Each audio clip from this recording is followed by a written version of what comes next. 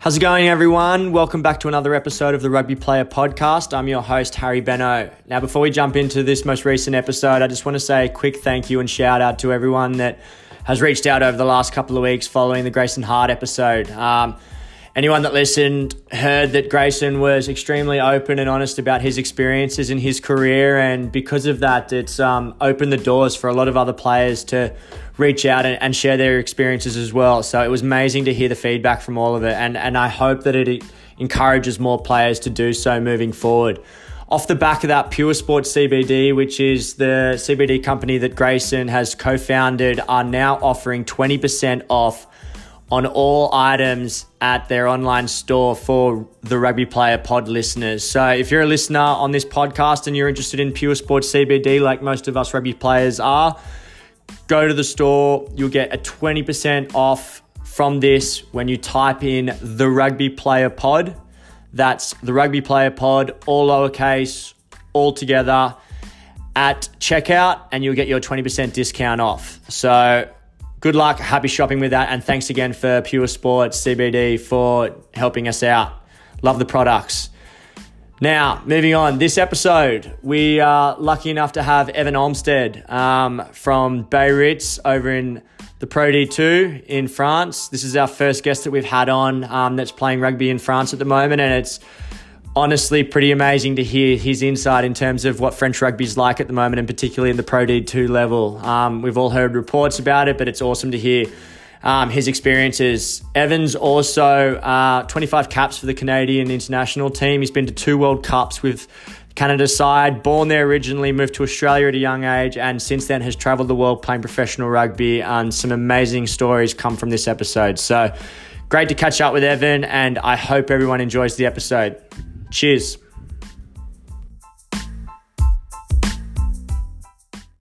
Have I got him? You've got me. How are you? Good, mate. How are you? Oh, excellent.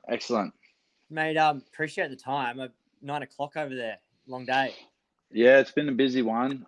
We lost our game on the weekend, and so I'm not sure if that had anything to do with it, but there was a surprise fitness session on today for the guys who didn't play. Just like French class, lots of bits and pieces, but we got it done. Yeah, right, mate. That's the first game of the season as well for you guys, isn't it? Second. So we won our first game at home to Perpignan, and then lost away to Montauban. So Nick Sturzica and Kamami over there, a couple of Aussies. Yeah. We're everywhere. Yeah, 100%. That's can't escape us, mate. So I want to know, how's your time been in France? No, it's been good. I've been here just under a year now. Really loving it.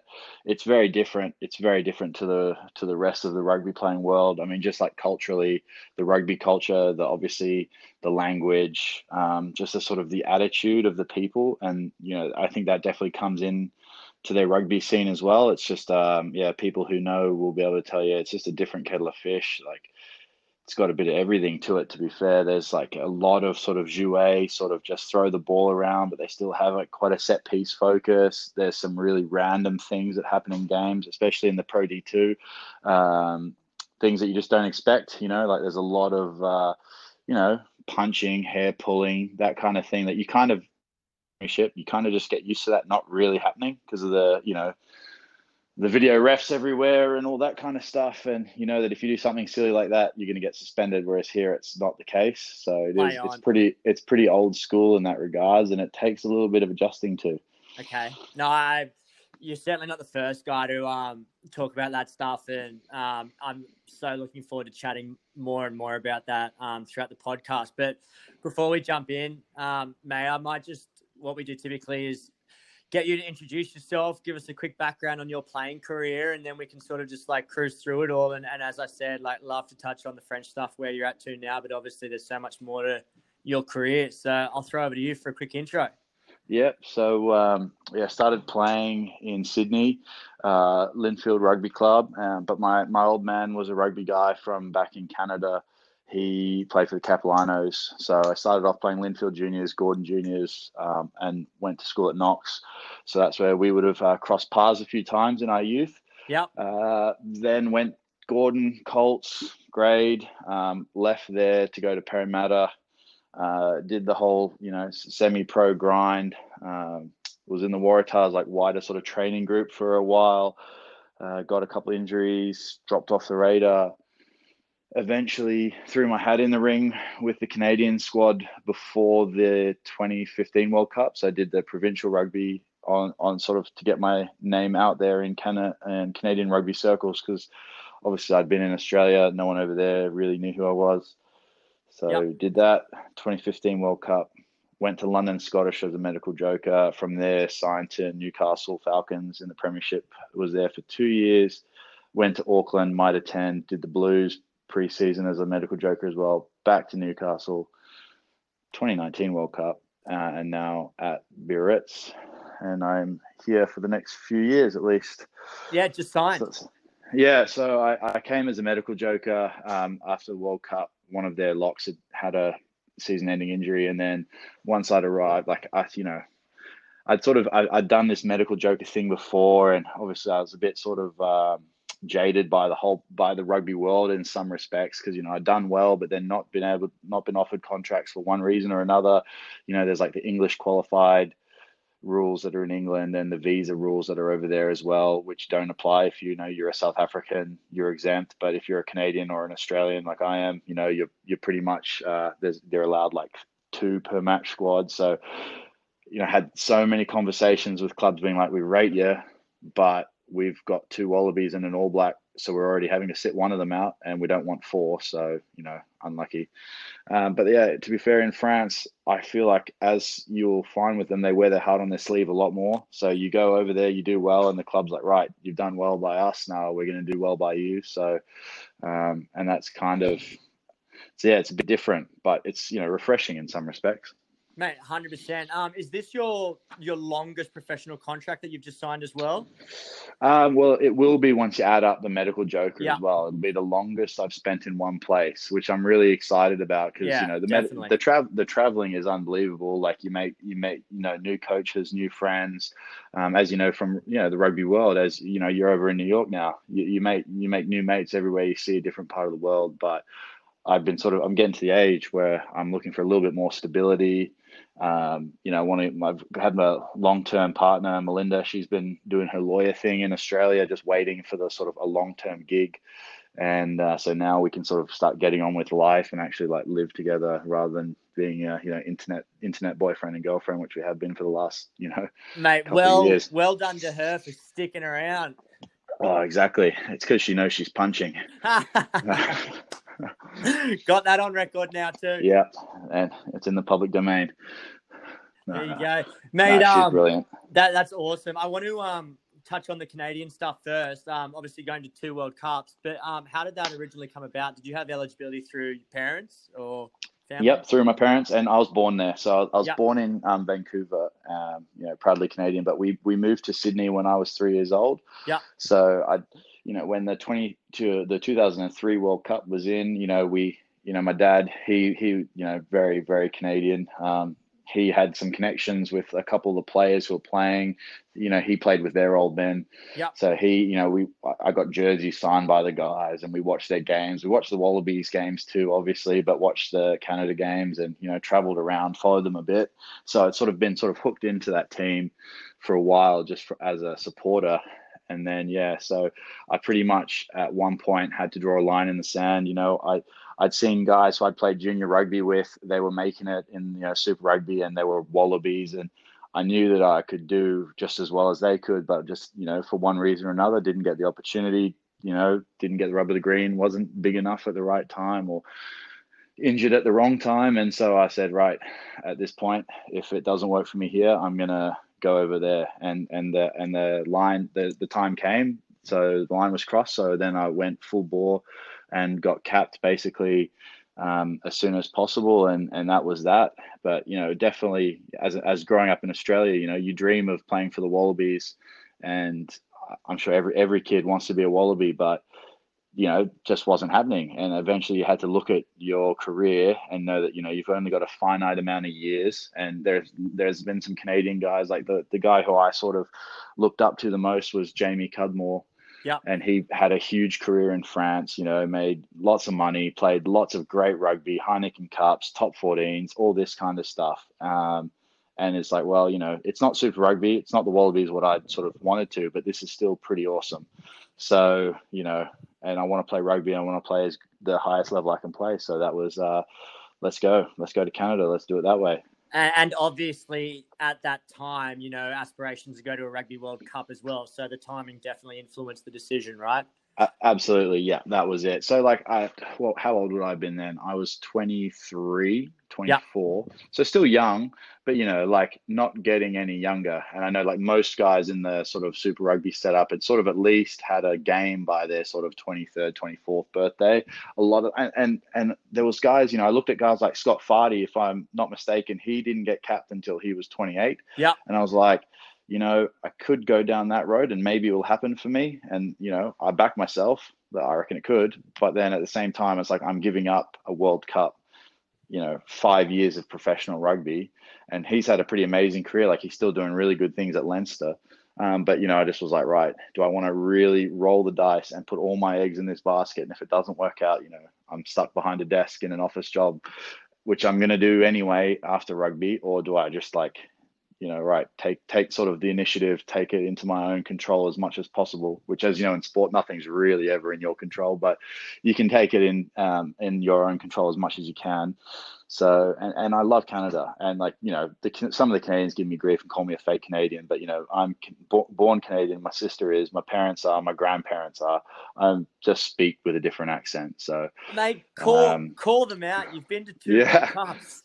Yeah, no. Well, a lot of those guys have been to two World Cups too, and these are some of my closest friends. So, I know they're just giving me grief, but it is. They do, and they make, especially because of my accent, Sure. You're a fake Canadian. I was like, all right, whatever, it is what it. I'm sure there's South Africans in our team, or they're Canadian as well, but they got accents, and Scottish guys. So there's a few accents kicking around, and they all get called fake Canadians, not just me. There you go, mate. What was it like coming into that environment for the first time? Obviously, you didn't spend that much time with the full squad or in Canada prior to that. So was it a big transition for you? Yeah, it was huge. I was actually really surprised by the sort of professionalism, what I'd known at this point. I was with the Waratahs for, the summer, basically, did all the training from November up until the first preseason games, and had a great conversation with Michael Foley at one point where he's like, right, I had a holiday booked, which had been deferred. Long story short, he said, go on holidays this year, because next year you'll not be going on holidays over summer. But then he got the sack. Yeah. But with the Canadian team, it was, very professional. I didn't really know many of the players. I knew the guys who were my age, who I'd done under 20s with, but I didn't really know that many of them. I knew their names, obviously, because I've been watching. And I was a firm outsider. I was unfit, compared to the rest of them. My strength was reasonable. I was pretty much as strong as everyone else, but my fitness was definitely lacking. And just sort of my experience, I'd been doing shoot shield, mostly, and it's good quality, but the amount of set piece analysis that goes into it, or at least at my club, it wasn't nearly the same as an international team. And so even though Canada hasn't really performed that well, all their players were playing overseas in Europe, pretty much. The first team, the starting team, was all European professionals. So I was really getting a crash course on what it meant on a week-to-week, game-by-game basis to be a professional. And I was a massive outsider because the coaches had their favorites who they'd sort of invested in for the 8 years, 2 previous World Cup cycles. And here was this new kid, turned up, bit fat, not really fit, good player. I was a good player, but I was definitely, behind the 8 ball. And they, they'd look at me do a Bronco test, or we did the 1 mile run, and I was last place out of the back 5 forwards, the second rows and back rows. And they're like, who's this guy? But then we'd play a game and I'd go well. So yeah, it was really, thanks to the scrum coach. He really went into bat for me. He was my under 20s coach, and he was sort of fighting my fight in the selections meetings, and I managed to sneak in there as basically a 24th man / on the bench. And so I got to the World Cup, which was my goal. I got to play 2 games, which was awesome. Obviously I would have loved to have started, but to go from outside the squad completely, like one example would be before one of our Pacific Nations games against Tonga, the team did captain's run, and the fitness coach sent me on a 5K run, like in the forest around the field. So like, you as the definitely game's playing. Oh, as the captain's run's happening. So like the day before the game, they're like, right, team's doing captain's run, right, you go, like, see that track, follow that, and meet me back here in half an hour. I was just like, so it was a bit of a, but I put in the work, to be fair, and I think everyone saw that, and I definitely got myself in good shape pretty quickly. And the S&C coach at the time, he was brilliant, and he really sort of, he was harsh. He was harsh but fair, like he didn't give me anything I couldn't handle. Like he wasn't going to break me, but like he pushed me to the absolute limit of what I could do without getting injured. And I got fit pretty quick. And mate, off the back of that World Cup, obviously you'd done enough to sort of get some attention in the UK. And did London Scottish sort of happen pretty quickly with the medical joker stuff, or you had to sort of sit on your heels a little bit? A little bit sitting on my heels. A little bit. I went back to Oz. I can't remember the exact time frames of it, but I would have spent maybe a month and a half sort of waiting. I was on holidays with my missus, actually. We'd had this holiday booked for after the World Cup. We were in the Cook Islands when the call came through, and the Cook Islands got terrible internet.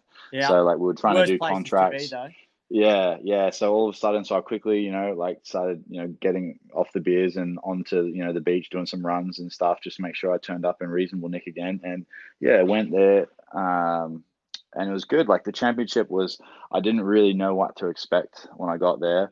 I heard you guys talk to Grayson yesterday or the other day about the championship, and it's a different beast. It's not well funded, really. Like the teams, there's so many good players, but there's not really the support around it. And so that was a bit of an eye opener. But for me, I was so happy to be there because, this is what I'd wanted to do, was play professional rugby.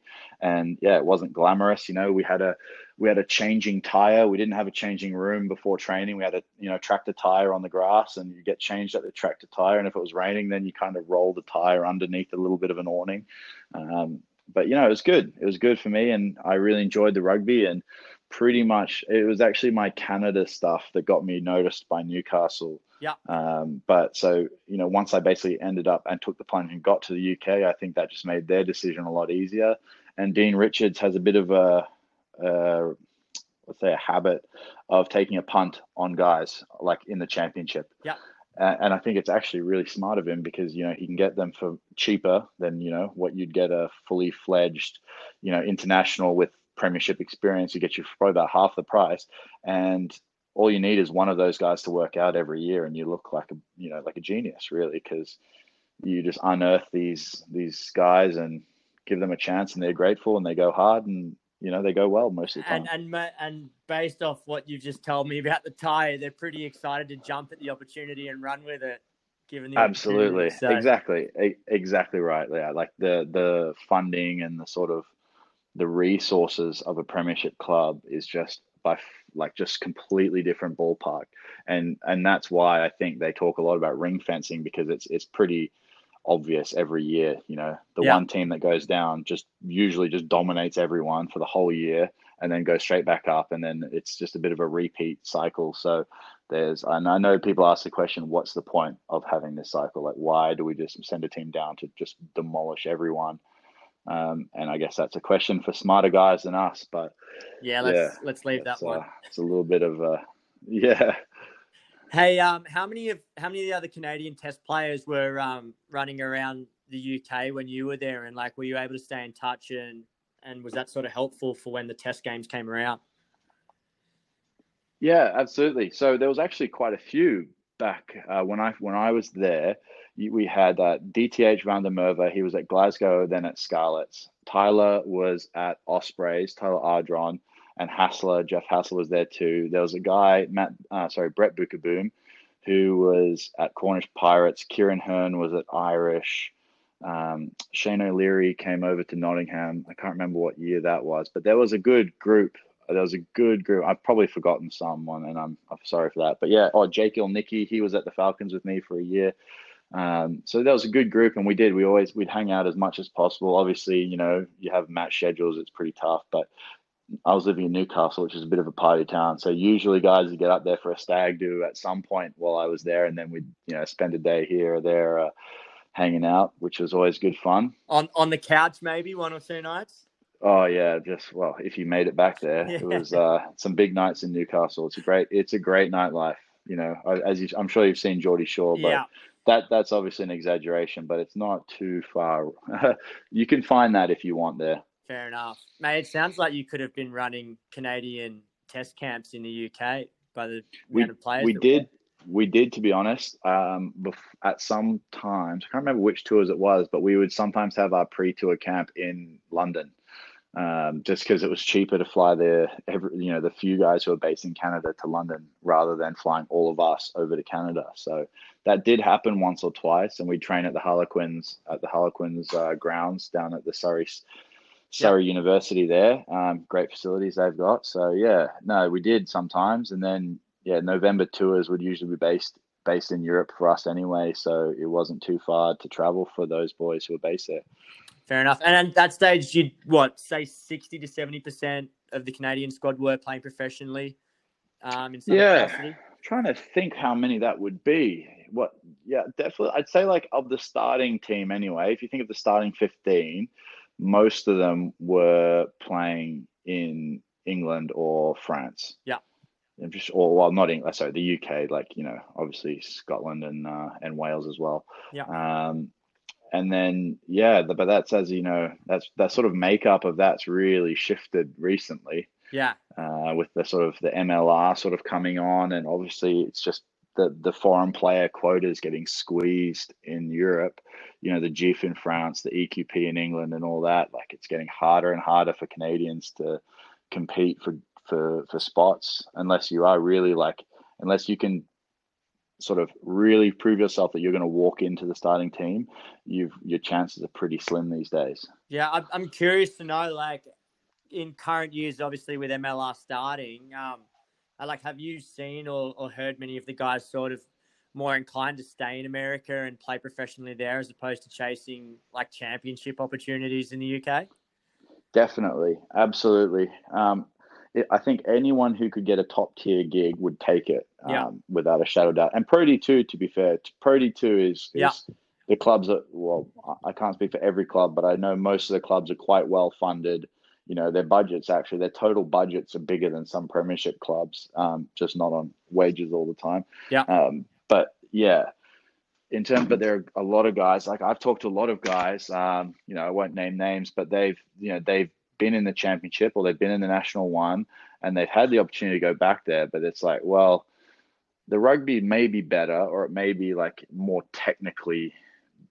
technical, I should say, the set piece and that kind of thing is a bit more influence. The refereeing is maybe a bit better, coaching maybe, but why would I go live in some sort of average small town in the UK with crap weather playing 35 games a year in winter when I could live in San Diego, Toronto, Seattle, Atlanta, New York, all these places? There's not really many bad places where the teams are based, are they? So I think that sort of lifestyle choice, and obviously then you've seen the quality of the MLR getting better and better all the time. It's brilliant for Canadians and for Americans because it gives you a proper option close to home, and hopefully we can keep some players in the game who would have otherwise just said, you know what, it's time to get a real job and get on with life.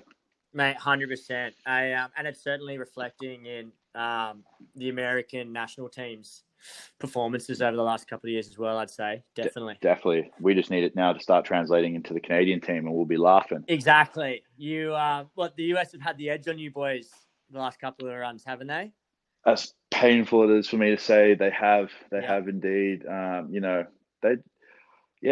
say it's, just a lot of it is to do with the amount of players that they have playing good rugby week in, week out. They've obviously got some key players in influential positions. Joel Tofeti has been unbelievable for them at hooker. AJ McGinty has been unbelievable for them at 10. Yeah. And these kind of key positions, they've had Nick Savetta as a good line-out operator running their line-out. Obviously they've got tons of good players, could name them, but like these guys. And for us, I feel like the thing that Canada's been lacking is depth. Yeah.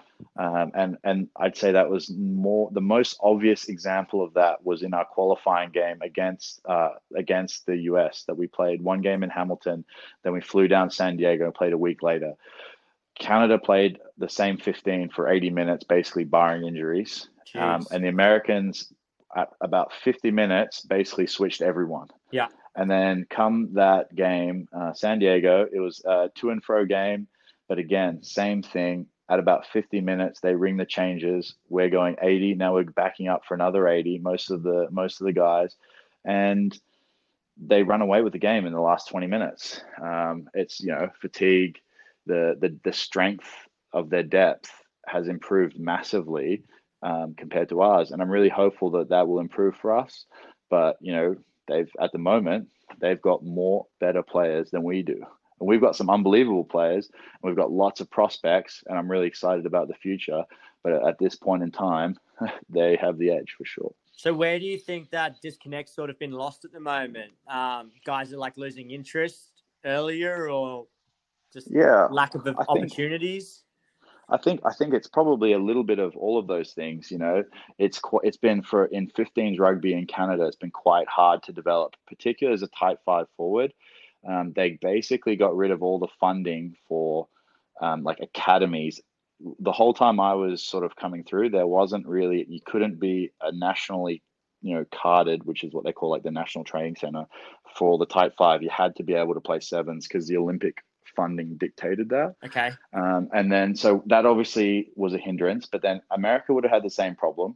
But then just having that pro rugby, then the MLR where they have so many more players playing, it does, it's just a numbers game. I think you have more guys playing, they're training full time. Even though they're not getting paid great money, they're getting paid to train and play. They're getting stronger.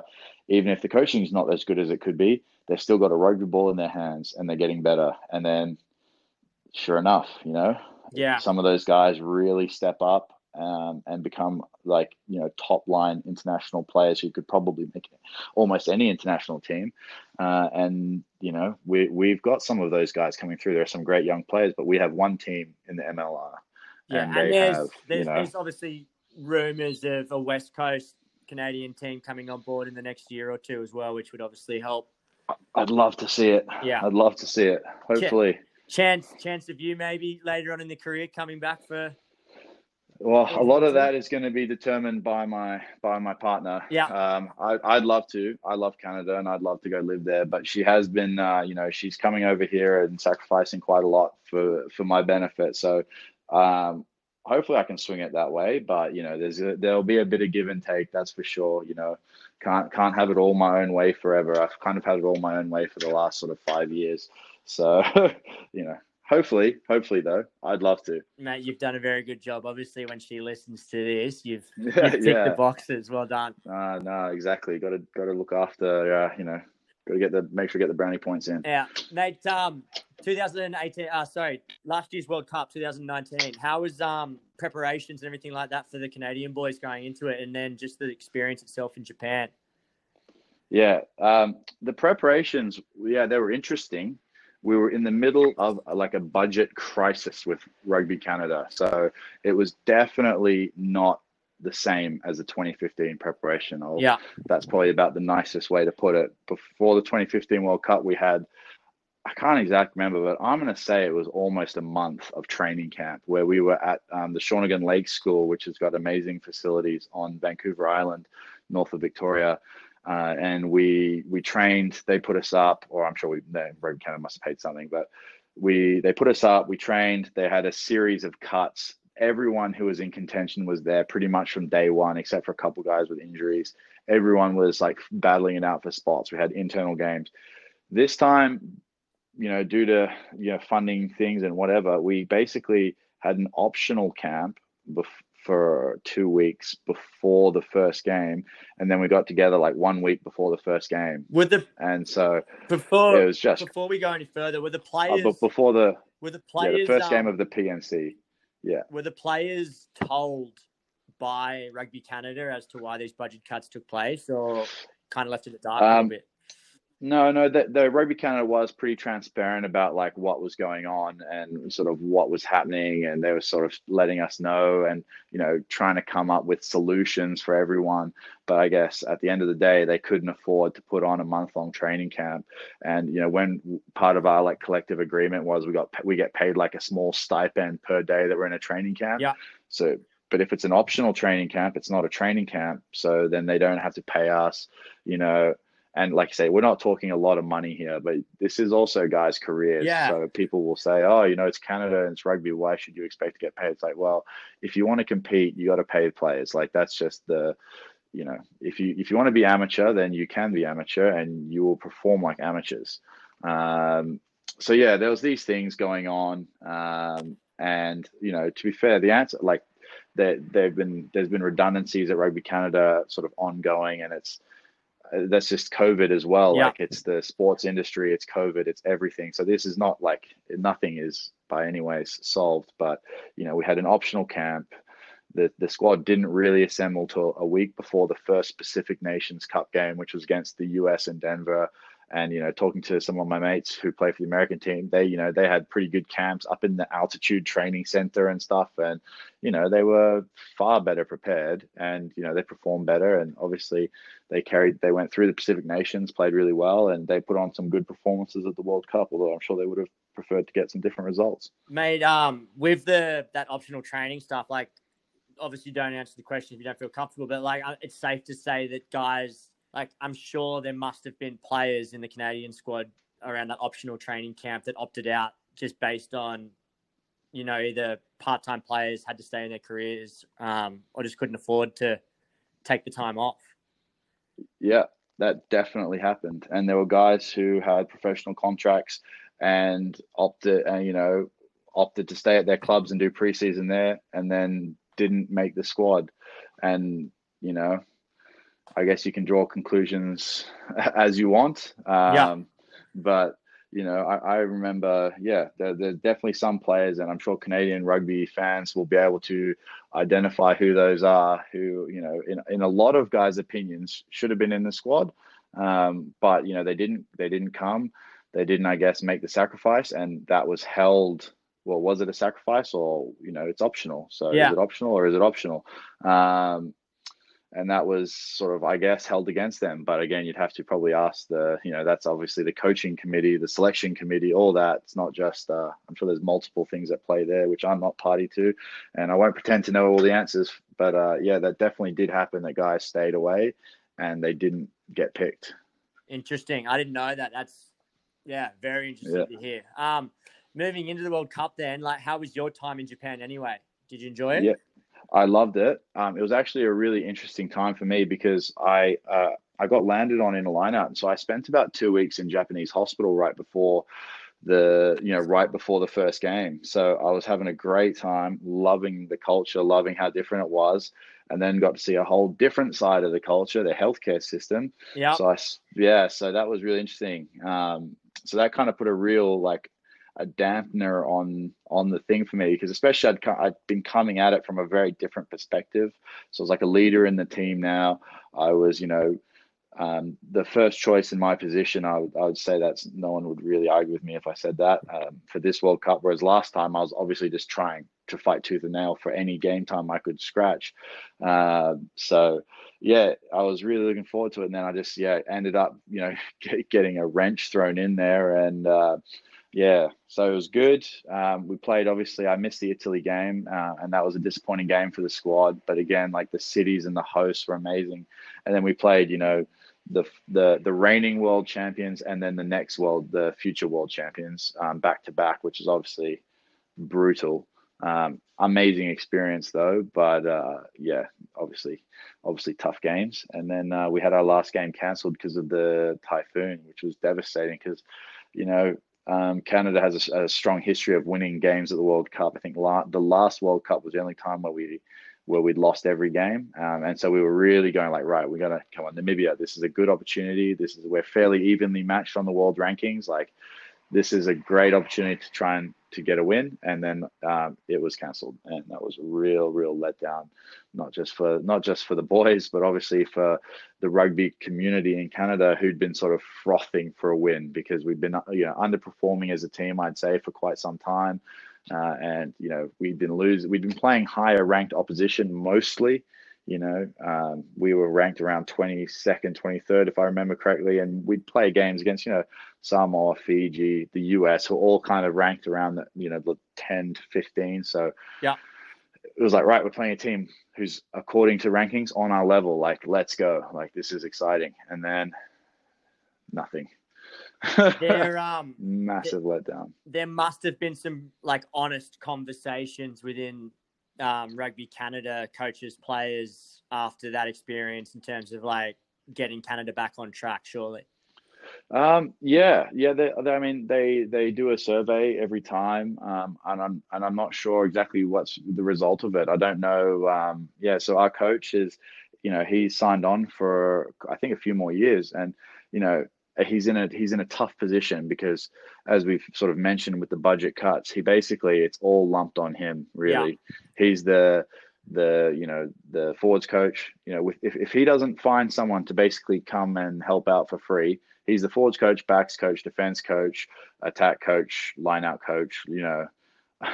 It's a tough position, and he does well to sort of get his mates. He's obviously got some good connections around from his previous experiences, and he gets guys to come help. And we had a pretty good crew at the World Cup with Richard Wigglesworth, Boris Stankovic, who was Leicester Tigers scrum coach. Richard Wigglesworth, obviously like a legendary number 9 in the UK, and the Griff, who's one of his mates from Wales, he's a good sort of attacking and backs coach. So we get these guys to come help out, but then it's not really consistent. You don't get a consistent voice, a consistent pattern, because, obviously Kingsley has his ideas, but then he has to give his coaches some rein to do what they want. Otherwise, what's the point of having them? And so it's kind of hard to get a sort of nailed down pattern. And it's definitely not an enviable position that he's in. Obviously, he gets to live in Canada instead of Wales, so that's obviously brilliant. Yeah. But, it's a tough job that he's in for. So, mate, in your opinion then, what do you think are some simple changes or some ideas that Rugby Canada could maybe implement, or you'd like to see from a player's perspective, to bring things back to where they used to be when Canada was beating the US on a consistent basis and getting World Cup wins? Yeah, it's tough because at the end of the day, you can say anything that you want to change, but it comes down to money. Really, yeah. Is it possible to do it? Yeah, it'd be awesome if we could have 2 or 3 teams in Canada professionally, but will that happen? Money, probably not. If not, then can we get some training camps for the young guys, really pushing development?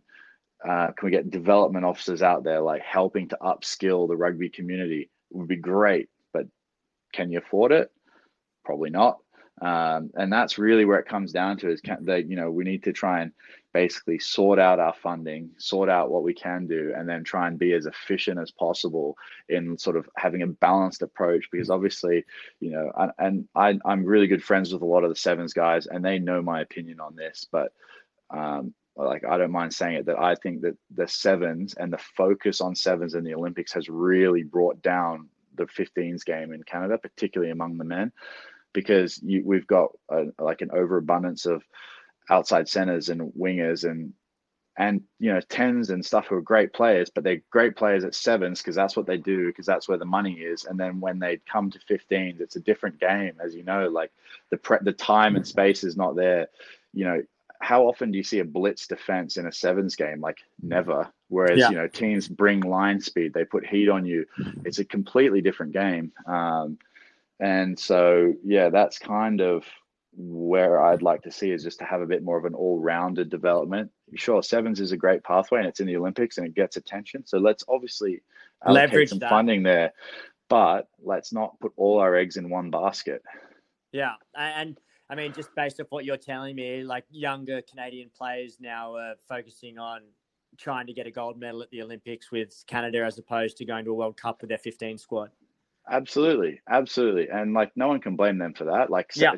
so if I could play sevens and go to the Olympics and get a gold medal, I'd definitely do it as well. There's nothing wrong with that, but I think that there's a lot of guys with my body shape and front rowers' body shapes who that's not really something you're going to do. But having a good tight five is important, and those guys like could do like some of those backs who play in the sevens team. They're great 15s players as well. Like the one most obvious one that jumps to my mind is Connor Braid. Like he's Yeah. unreal as a good hard running 12, and he's also a very good sevens player. But like you give them time to switch, like he doesn't have to play 7-7-7s for 3 years and right at the last minute before the World Cup, right now come play 15s. Like, if you're a sevens player, okay, be a sevens player and allocate yourself for a certain amount of time. But then at the same time, they need some guys who are going to go down that 15s pathway. And sure, maybe the zippy backs will be over there, and it'll be the purists who head off to the UK or play MLR who want to play actual 15s rugby for most of the time. But then after the Olympics, I'd love to see those guys. Like Nate Hirayama, obviously maybe not because he's getting a little bit older now, but like those kind of guys, I'd like to say, right, the Olympics has happened now. Now let's go 15s for the next 3 years. Like we've done this one. Now let's do the other one. And it would be great to see them that sort of put in the time and have a red hot crack that way. Is there a concern that next tier of players coming through just isn't there based on their focus on sevens? No, I wouldn't say that because I know that Cudmore, he's over on the island now running the National Academy. And so they do. So this is one thing they've managed to get it together. And, by hook or by crook, I don't know how they did it, but they've got the money for an academy, basically. They have a bunch of guys, young guys, and it's brilliant. And it's what we need to happen. So I know there are guys coming through, but those guys will be able to play both. Like I know that they can, but I know that this academy is mainly focused on 15s. Like those guys play in the club comp, the Vancouver and Vancouver Island club comp. So they actually get some games, and it's a great initiative. Like it's really good, and so I can't say specifically what depth there is coming through because I don't know, but I know that they're working on it at least, and like that those guys, because Canada's got athletes. Like you just look at our performance in other sports, particularly winter sports, but like hockey, there's Canadian football, there's all sorts of other sports. There's athletes in the country. You just got to find them. You just got to try and get them to play rugby. And most of them do play rugby at some point, maybe for a little while in high school as like a high school sport, but now you got to keep them and not let them, obviously if you can make 10 million a year playing ice hockey, you'll probably do that. But like, if you don't, then come play rugby. Let's go, try and pick up some of these guys. Definitely, mate. And obviously, for the sake of American rugby in general, like Canada's got to do well for everyone else too, as well, just to keep that talent pool maintained. So fingers crossed they can get it right in the next couple of years. Absolutely. Mate, big thing I want to talk to you about on the podcast as well, away from rugby, is just like, mate, it's certainly been a grind for you to get to where you are now, and well deserved. But there was some times where maybe rugby wasn't the main focus and you had to work on other stuff. Like tell us about life away from rugby. And obviously you've got your CPA accountant degree and did all of that stuff. Like, how important was that for you? Yeah, it was really important. And it's sort of more important. I realize how important it is now, more than I probably did at the time. Because at the time, all I wanted to do was be a rugby player. But I wasn't being a rugby player at the time. I was playing club footy, and, you train Tuesdays, Thursdays, maybe have a video session on Monday and play on Saturday. But what are you going to do for the rest of the time? You get paid maybe a couple hundred bucks in a brown paper bag per week. Like it's nothing. It's not going to pay your bills. So yeah, I did accounting at uni, got into a good program at UTS. So I did it, and I was working, part work experience is part of that course, the Bachelor of Accounting, they call it. And yeah, so I was doing that, working, studying, then eventually I graduated uni. So, but rugby still, like I'd been on the cusp with the Waratahs, but, not quite made it. And then I, broke my ankle. And so, right, well, good thing I have a job then, because rugby's not going to pay the bills while I have a broken ankle. Yeah. So it was working away, and then eventually, I had some really good employers. Like I worked at a company called Stryker, who makes ironically, there's a good chance I'll end up with some Stryker in my body at some point because they make medical implants like plates and screws and amongst other things. Yeah. But then they were really supportive of like letting me go off to Canada for a couple months at a time to sort of do the provincial thing. But, I get to where I am now, and, in England, I feel like when I was in New Zealand, most of the team was under 33, I'd say. Yeah. In Australia, about the same. Whereas in England, there's quite a few guys who play into their late 30s, 37, 36. And there was a couple guys who I was really good friends with, but they'd been really successful rugby players. They'd played basically since they came out of school. They'd made a ton of money, but then they've been spending up to that, that lifestyle that they're used to. And then they're like, careers are coming to an end, and they're just literally sitting there going, oh shit, like what now? Like, what am I going to do? I'm going to retire at the end of this year, maybe next year if I get a contract extension. And the stress on some of these guys was unbelievable. And like, I remember chatting with some of them, and, they'd basically be saying like, what am I going to do? Like, I've got a kid, some of them, had expensive ex-wives.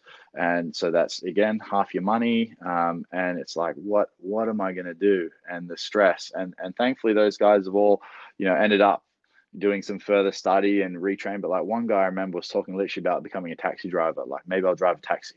That's crazy. And it's just like, it's mental. And I know the RPA, they try and do some work around that for sure. But, a lot of the time, guys, one guy said to me, he's like, well, I was never great at studying, and I can't focus on rugby and give it all my effort and study at the same time. Like, I've tried it and I can't do it. I study poorly and then I play poorly, and rugby's paying my bills. So rugby is what gets the focus. And that's a fair enough attitude. Like, I can understand why you'd say that. But then I was kind of fortunate in the way that, I sort of got knocked down at almost every stage on my way through.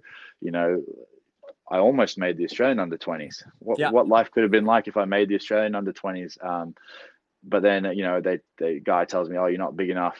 We don't think you're big enough and strong enough to compete at this level. So, see you later.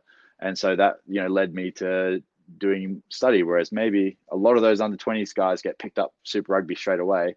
So what life could have been like. But then I'm quite thankful in the sense that now I know that, I'm not going to have to drive a taxi. Like, yeah, I've got a backup plan, and it's something that, I encourage a lot of the young boys, if they ask me, and some of them do.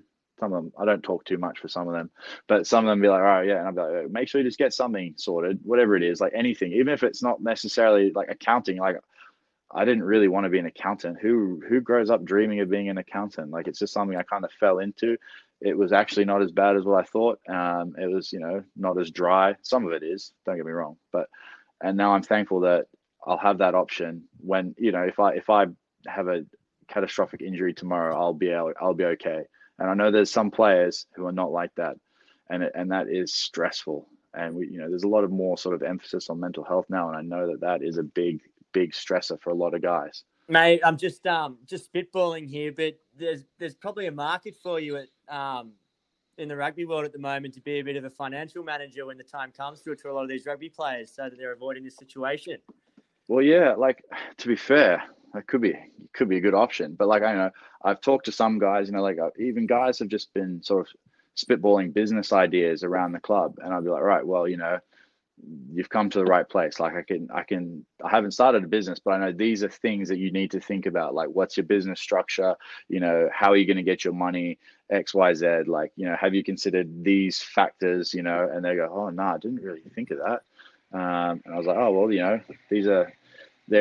is a useful skill to have. So again, any of the young footy players out there, if you've got no idea what to do, take an accounting course. It might not be the most exciting thing, but it's useful. Evan Olmstead Consultancy right there. Yeah, let's do it. How good.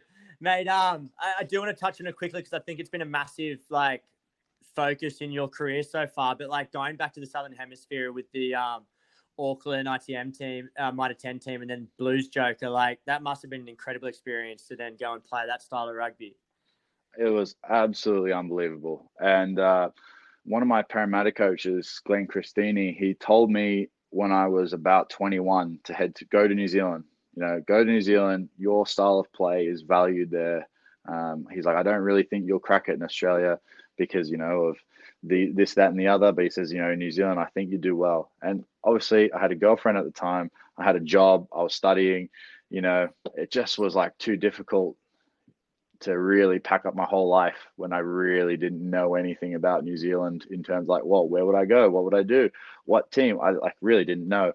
But once I got there, it was unbelievable. I'd been playing sort of the English style, which, again, I like the English rugby. I think it's exciting in its own way. The struggle, the mauls, Spoken the like a scrums. true tight 5 forward, mate. Absolutely. Yeah, yeah. And well, I'm staying with some Kiwis at the moment while some stuff with my house gets sorted. And we watch Premiership highlights and there's 4 mauls, and they're like, how 4 maul tries? Like that's so boring. I was like, it's not boring. Like it's the struggle of it. There's the defense and the attack, and you got to win.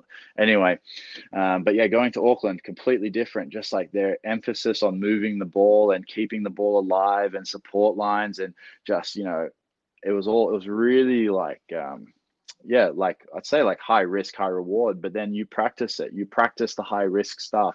So then it doesn't become as high risk because you're used to it. You expect offloads, you're ready for people to throw offloads.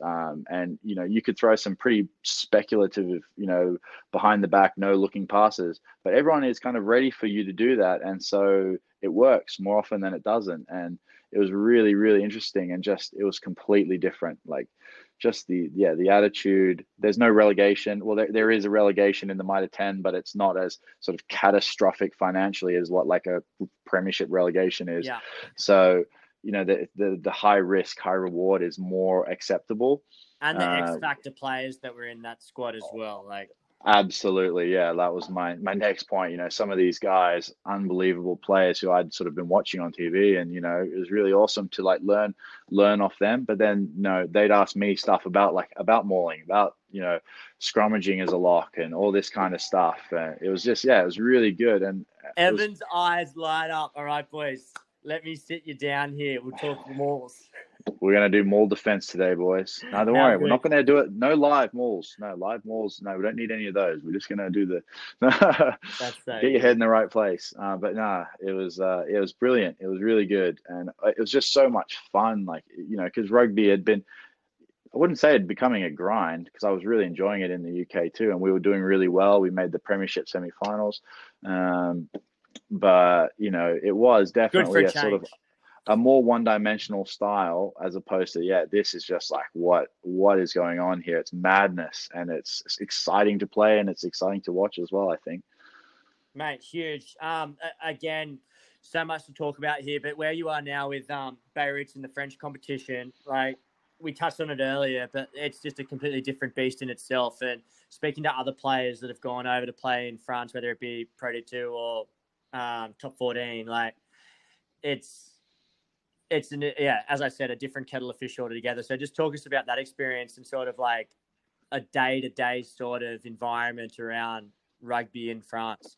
Yeah, it's I'm really fortunate at Biarritz because most people can speak English, whereas I know that at a lot of clubs that's not the case. So in terms of a day-to-day existence, it's a lot easier than it otherwise could be.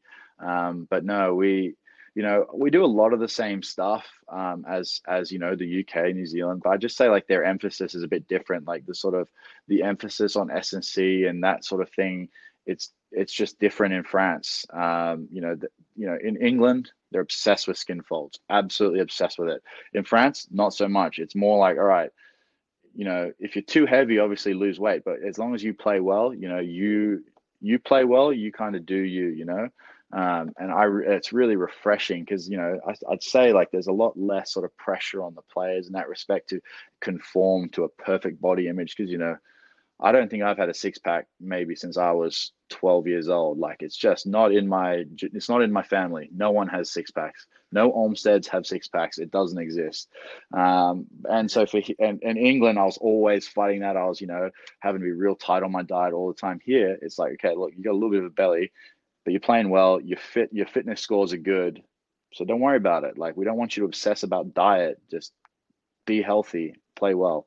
Um, and yeah, it's really good. The rugby it's fun because it has that combination of the jouet and the super physical, set piece elements that we have. And our team has a really good mix. We've obviously had some really good signings this year.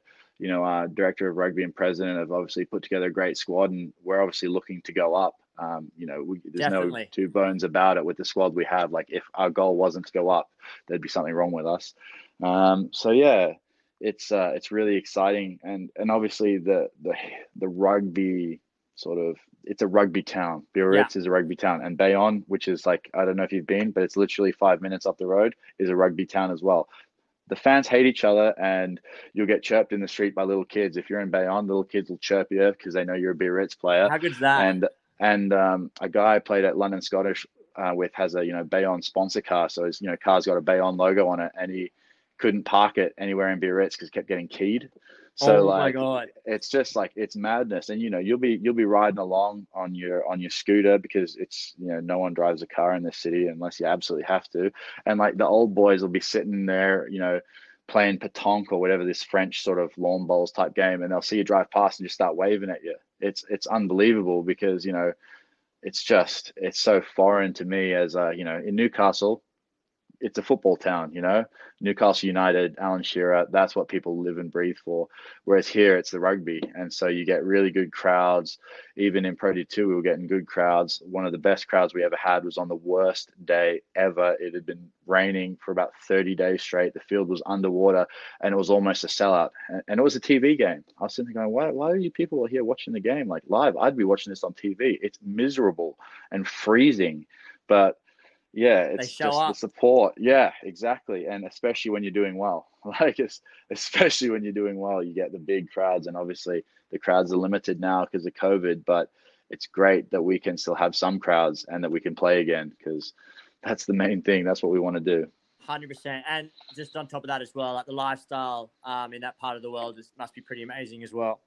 It is very good. There's not two ways to beat around the bush on that. It is unbelievable. Yeah. This part of France is great. And when when the contract offer was in front of me for the first time, I was with the Canadian team, and I was asking a couple of the guys who played in France, like, what do you think? Is this a good deal? Like, is this a good team? What am I getting myself into? And they're like, yeah, it's a good team.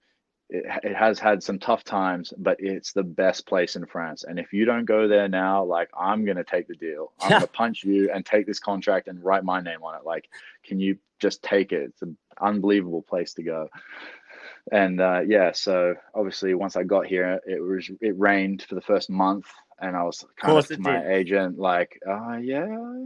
And they said, no, you just wait till summer. And it has obviously been a curtailed summer because of the COVID. Yeah. But still, just like the beaches, the cafe culture, just everything like that. And obviously the nightlife is obviously heavily restricted, but even just like, to have a beer with your mates, like it's warm, it's like basically Aussie in summer, singlets, shorts, just having a beer in the sun. It's good stuff. And as you said, there's enough expat presence or English speaking people there to be able to like feel comfortable and relaxed in that environment as well. Yeah. Like, especially if you go into the city center itself, I'd say like every shopkeeper probably and bartender, waiter can speak English. Obviously, I'm trying my best to learn French. It's a very difficult language.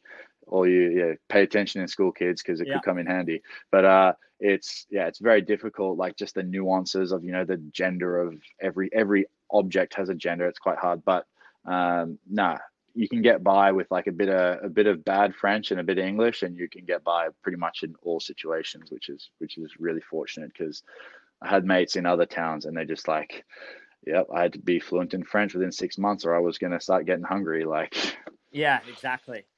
And the good thing is the clubs help you enough with that stuff or push you into situations to force you to do it. So it's absolutely, it's good, mate. Definitely coming towards the end of the podcast here, but there's a few stories of yours from your career that I want to definitely touch on. One is leaving head coach off the bus. Yes. From Dublin, and then the other one is doing a game review after a 4-hour boozy bus trip. So Yeah, let's hear it. yeah. Oh well, the first one was with the Canadian team. We won't say the name of the coach, but obviously the players know the name of the coach. And we'd had a training camp in Ireland, like you sort of mentioned before. Sometimes we do our camps in Europe. Yeah. We were about to play Ireland, in a couple of weeks, and went to Dublin. We had our per diem. Where when you don't get your food at the hotel, they give you like $50 for dinner or something. And so the boy's like, right, have a good night. And he's like, right, have some beers, do what you want, have a good dinner. Bus leaves at 10 p.m. If you're not on the bus is leaving without you. Same old story. So sure enough, the only guy not on the bus when it comes 10 p.m. is the guy who made the rule. And we could see him running down the street. Like he rounds the corner. The bus driver, obviously, we're telling him, no, go, go, go. Everyone's like, go, go, go. It's 10, time's up. Let's go. And the bus driver's in two minds. Oh, should I? And we're like, no, do it. And then eventually doors shuts, bus goes, coach is literally running after the bus. And he gave us all shit the next day because apparently it cost him 60, 70 euros to get a taxi out to where we were staying. Him there. Yeah, he's gone. Yeah. That's so good. Hey, when the bus is leaving, the bus is leaving. So that was quite funny. And then another team, which we won't say which team specifically, but we had a preseason game, and then we went to camp, straight to camp. And so pretty good preseason game. Beers on the bus, as often is the case, especially when you're going to camp and no one has to drive home after a bus ride or anything like that. So beers on the bus. About 4 hours of pretty steady drinking. So, you can imagine the guys were in all sorts of different conditions after that. And then we got there and they said, look, we're going to have a review of this preseason game. And we're like, oh, you sure? And like, oh, no, it'll be good. So the coaches, they said, everyone, all right, grab a couple beers. We're going to go to this meeting room. We sat around. Obviously, the review, as the review went longer and longer, it started to get a little bit more and more out of control, and then we had to call it. But it was pretty funny to sit there with your forwards coach and your head coach, beers in hand, making people have that you shouldn't have done that, that's three fingers, voice having a skull. Yeah. I feel that goes one of two ways. It either escalates in a negative way and it kicks off between players and coaches, or you just fucking laugh it off. No, it was definitely in the